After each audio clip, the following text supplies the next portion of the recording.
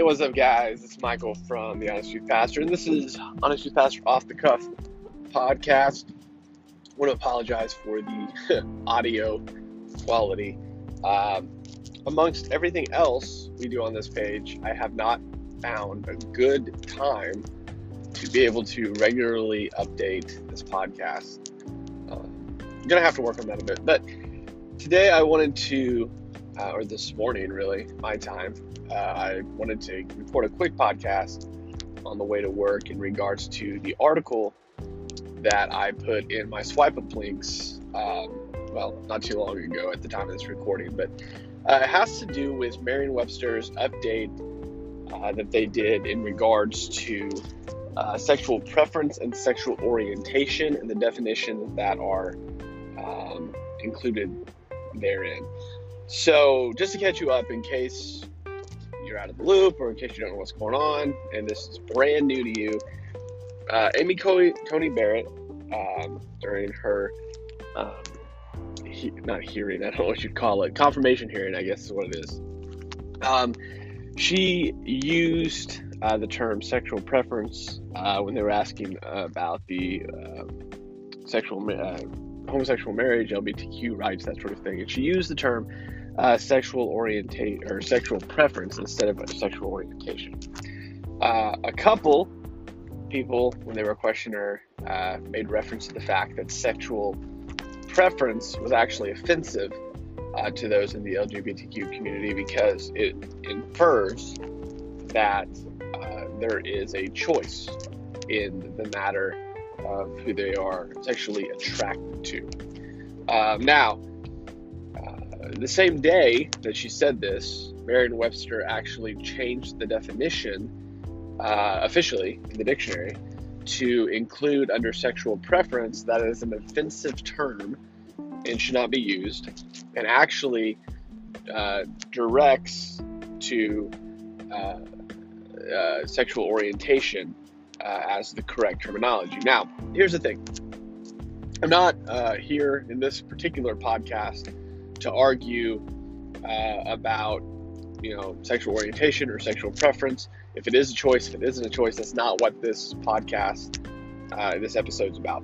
This episode specifically is about the implications on pastors, specifically churches in general, because of how that will affect those that counsel, pastor, preach, those sort of things. Because definitions matter a lot, especially whenever cases are being tried, whenever, for example, whenever arrests are being made, whenever free speech or speech in general is being looked at, and what is and what is not considered, under the law or discriminatory or those sort of things, definitions are looked at. That's why definitions are important. Now, classically, in as far as I know about church history, and I'm sure there will be people that will listen to this and maybe offer their input as well. That's what the internet's good at. That's what we appreciate, what I appreciate about the internet in many regards. But my understanding of church history is that classically, Christianity, this is what I hold to, states that God, because he's the creator of the universe, has the ability and does change our very nature away from sin and toward him whenever we are saved. Now, in some cases this is immediate. I've seen this occur where somebody had leanings, desires, strong addictions to things, and whenever they are saved, whenever they, turn their life over to Christ and become a follower of Jesus, their desires, leanings, addictions, those change. There's freedom. I know people that, my personal testimony, there's freedom from sin whenever you turn your life over to Christ and follow him. And classically, that's been the definition. That's not just talking about, sexual desires. That's everything. That's how you talk. That's how you think. That's how you interact with people. The Bible declares that there is freedom in Christ from sin. And we have, again, I'm driving, so I don't have, don't worry, I'm using a hands-free device in case anybody is concerned about that. But I don't have anything in front of me to reference text-wise. But we know throughout Scripture we have things that are defined as sin, and things that God sets us free from with the indwelling work of the Holy Spirit that He does in our life. How we talk, how we act, and this does include, classically speaking, our sexual desires. So what we're Paul, when he's listing off a list to the Corinthians, lists an entire list off and says, and such were some of you. Now that's the clearest example that I can think of off the top of my head that points to the fact that God, through the Holy Spirit and the indwelling work of the Holy Spirit in our lives, working in us through sanctification, changes the things that we want or wanted when we were in sin toward the things that He desires and wants for us. So the reason this is important is because when pastors preach freedom from sin, that we should expect, really, that when we turn our lives over to Christ and start following Him, that there are changes in our lives. Our desires change. Our motivations change. And this includes, again, sexual orientation. In some cases, changes when we turn our lives over to Christ. Now, I know there's a large majority of people within what I would define as the progressive church, progressive Christianity, that would totally disagree with that statement. But just to be clear, I would totally disagree with them. I think God is big. I'm not saying they don't think God's big. I'm just saying that God, as far as I see Himself, He reveals Himself in the Word, it's clear that He created all things. And because He created all things, changing someone's nature is not outside of the realm of His power. He can do that, like, so radically that you are not the same person as you were before. And that is many people's testimony, is that who they were before Christ and now who they are after Christ is vastly different. Because that's what God does. God changes us. Now, the way this affects pastors and churches in general, pastors specifically, is that when a pastor gets up to preach God's radical change in our lives, because definitions matter, because definitions have apparently changed on sexual preference versus sexual orientation, even if the pastor is to get up and say that it doesn't use the terminology sexual preference, but rather uses the terminology sexual orientation, but has the audacity to say that God can change a person's desires and from what they are to something else, within that definition, that would be offensive. And depending on how far someone wants to take the offense, it could, over time, turn into where that particular talk, the talk saying that God can change our very nature, theoretically, taken to its logical conclusion, could say that that is hate speech because it's offensive. It's telling people that the thing that you hold as your identity could be radically and totally changed. Now, again, to be fair, this isn't, when pastors get up and we preach about God radically changing who we are, that has, sexual desires is part of that, but so is how we speak, so is how we think, so is how we interact with people. All those things are radically changed, but in particular to this discussion, it would be sexual desires. And this is what I'm saying. I don't think this is I don't think you could directly right now draw a one-to-one correlation to, some pastor's going to get arrested or fined because of this right now. But if you follow it, like I said, to its logical conclusion, I can definitely see how somebody could push the issue to where, because it is defined as offensive, that it could be pushed toward hate speech. So just keep that in mind. That's why I shared that article, because the idea here is that, definitions are used in court for a reason, for clarification, to as a barrier for what is and what is not acceptable. And that's why definitions are important, because definitions set the societal boundary for what everyone is supposed to assume those words mean. So, real quick sum up here in case I ramble too much for you. Merriam-Webster changing the definition of sexual preference to include the word offensive, to make that term offensive, is one thing, because now the way that a pastor speaks about the subject could be considered offensive, especially if that pastor does not think that people are born with the born LGBTQ leaning, with that an unchangeable desire.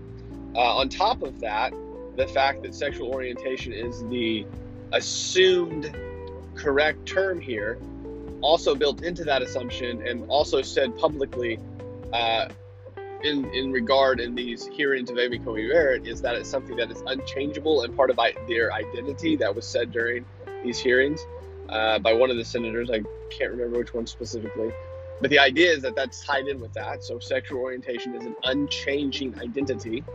Now, even if the pastor doesn't use sexual preference and uses the term sexual orientation, the assumed idea here is that that is unchangeable, even though classically pastors preach that God can change our identity totally from what we were into what we are. So just for pastors, just a heads up, not that is going to or should influence how you preach, but the definition is a slight change, enough so that it's one more kind of little, tiptoe toward this idea that even if you preach a radical change in nature, that technically, if pushed far enough, taken to its logical end, could constitute as hate speech against someone's very identity. So, I'd be interested in your thoughts. Go ahead and DM me over at the Honest Youth DM me on Instagram at Honest Youth Pastor, or email me at thehonestYouthPastorIG@gmail.com. Whichever one of those is convenient, I'd be very interested, especially if you're a pastor, on your thought process here. I highly doubt it's going to change how you preach, but I'd be interested in your thoughts on if you think I'm on the right thought process, or if you think I'm totally off and I'm just assuming too much here. So, guys, thank you for listening. Thank you for following. If you subscribe to the YouTube, thank you for subscribing over there to those videos. Interesting things happening. I'll talk to you later.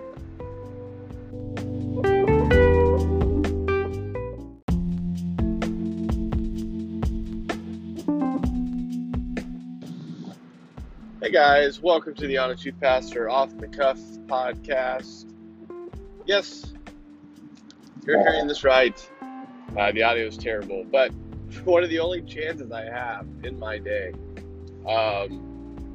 that's free is my commute. It's pretty long, so you're getting another Honest Youth Pastor Off the Cuff commute podcast. So it is what it is, right? Now we're here for the content, it's the quality, not the quantity. Maybe it's the quantity, not the quality.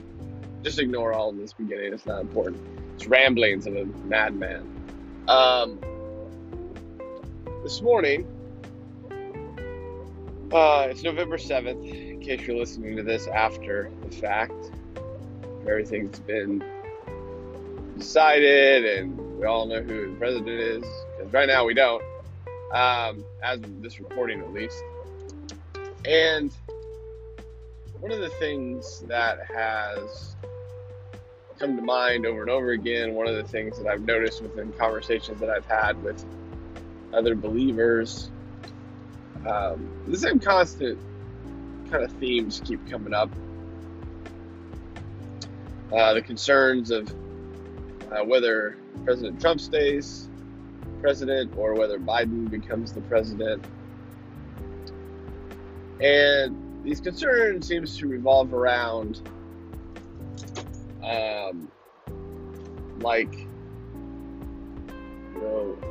the perception of Christianity and who the evangelical church supports, as well as maybe in other instances, the freedoms or the lack thereof the church will have depending on who is president. I'm not here to talk about, as far as who I think would do a better job on either side of that. I think there's a conversation for that. But this episode, it's really talking about, I think, our perceived ideas about how everything's supposed to go within our lives as believers. I think we have a distinctively different idea of how our lives are supposed to go than our brothers and sisters in other countries around the world. And this isn't just talking about our brothers and sisters in communist China. This isn't just talking about our brothers and sisters in perhaps Iraq or India, or even our brothers and sisters in the UK. I mean, all of these people in all of these places face their own sets of challenges as they pursue Christ, just as we do. And as I was thinking about it just myself this morning, there's been a lot of peace that I've had, regardless of which direction this goes. I'm really, really thankful for that peace that God's given undeservingly in every regard to me about the situation. But the little anxiousness I do have, depending on which way it goes, I think comes from the fact that we as American believers, followers of Christ, have gotten very, very used to the idea that this doesn't cost us anything. It costs a little. I'm not saying that there aren't people that have lost opportunities or lost jobs or lost friends or family over their belief for Christ, because that's happened. I know people in America that's happened to. But by and large, American Christians haven't really had it bad at all.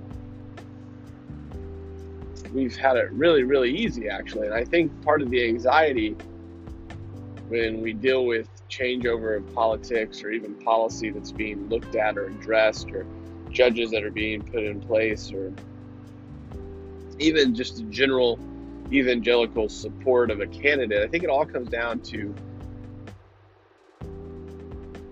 partly our comfort.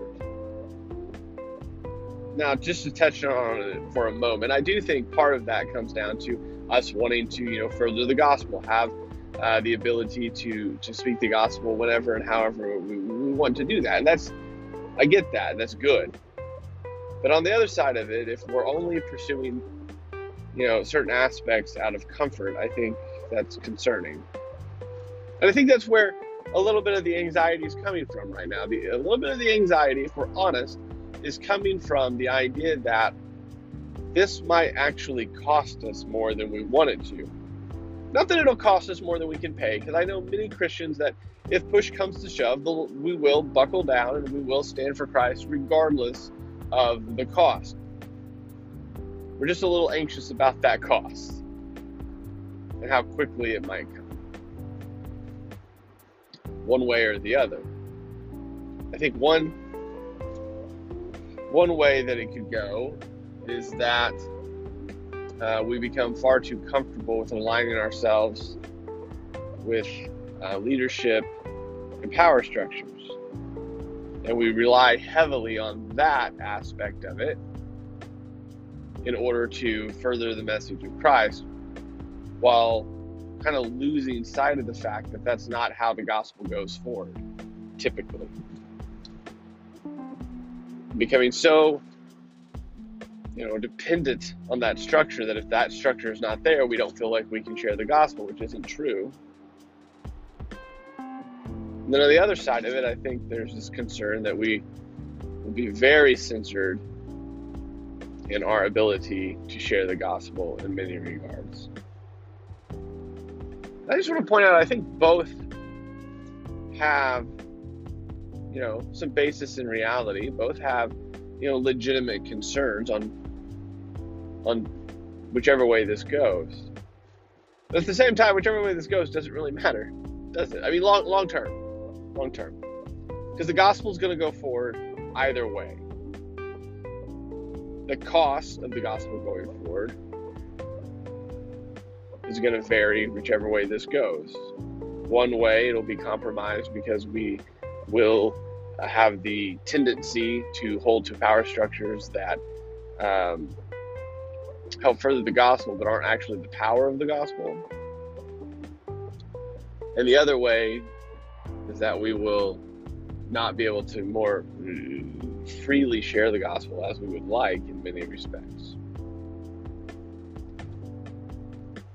So let me be encouragement to you if I can, if hopefully this is of some encouragement, is that whichever way this U.S. election pans out, know a couple things.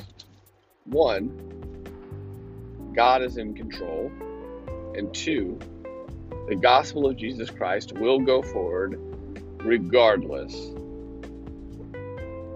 And us as Christians, we really have to be mindful at all times not to rely on power structures to be the forward momentum of that, as well as not be discouraged whenever it costs us a little bit more.